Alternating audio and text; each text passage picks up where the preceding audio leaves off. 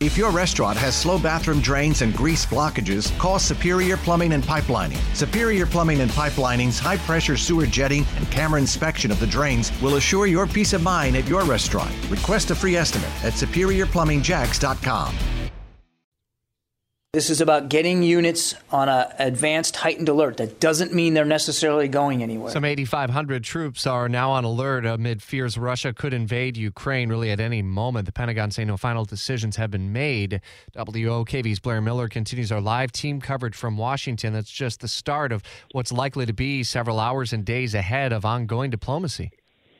Yeah, absolutely. And we know today the White House will meet with congressional leaders in 2 classified briefings to talk about this situation in Ukraine. That includes the possible role that U.S. troops could play. Those troops would be moved only if the NATO alliance decides to activate a rapid response force in connection with the tensions we're seeing between Russia and Ukraine. This came from the direction of the president. Pentagon officials aren't saying which U.S.-based units would be deployed because they were still being notified late yesterday. But the State Department continues to order all non-essential staff and their families to leave the U.S. Embassy in Ukraine and to get out of the region as quickly as possible.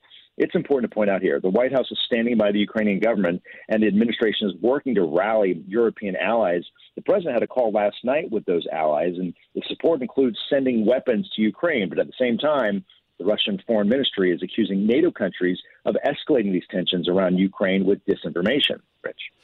Is there historical context that the president is using with Russia's invasion of Crimea some years ago when he was vice president at the time? What levers might he pull that look similar and maybe different?